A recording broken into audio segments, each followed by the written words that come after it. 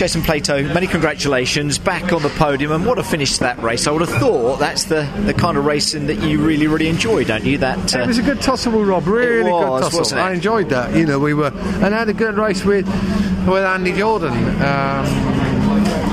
But you know, I couldn't overtake Austin down the straight like Ash could. You know, yeah. So I don't know what that is. I don't know if we've got a particular problem on my engine, but you know, I was on the hard tyre in that race. Ash was on the soft, and he had a bit more pace than me. But yeah, we're making some headway, but we still got a big problem where we don't understand what makes my car tick. We can't find the level of grip which we need to, and you know, one car in the team can. We need to understand what that is, and you know, is that a legacy of the accident? I personally think so.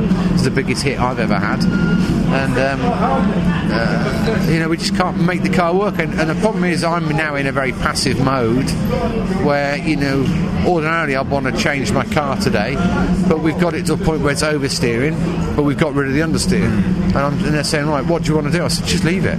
Don't touch it, because every time we touch it, we mess it up. Your mum was saying, I mean, you had that understeer issue that you were talking to me about at the beginning of the weekend. Now you say it's oversteer, but you say you can kind of deal with that to some extent. I can deal with it because the car will turn. Yeah. The problem we've had all the way through the year is, since the accident, is halfway between the turning point and the apex, the car starts to understeer. Well, you're dead in the water then, because the only way to get the apex is to go slower, so lap time comes down. And then when you're behind other cars, then you lose even more front grip because you lose the aero. And we've had that all the way, and we can't seem to get get rid of it. And we've now found a setup where we're quite oversteery, and that's masking you know, I can drive an oversteery car much better than I can drive an understeery car. But it's like, you know, there's a sweet spot, and we can't go in it. We can get somewhere here, and if we try and go into that, we just fire off the other side.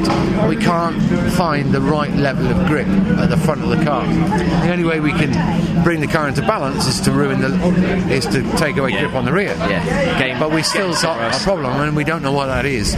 The frustration is, you know, this is new territory for me. I've never been like this in my career. I mean, I don't understand why. You know, I think the car's you think screwed. There's a problem with the car. Yeah, absolutely. You've said this for some time, haven't you? I've got world-class engineers, and they're stumped. We can't understand, and I haven't forgotten how to drive. Maybe I have. I don't know.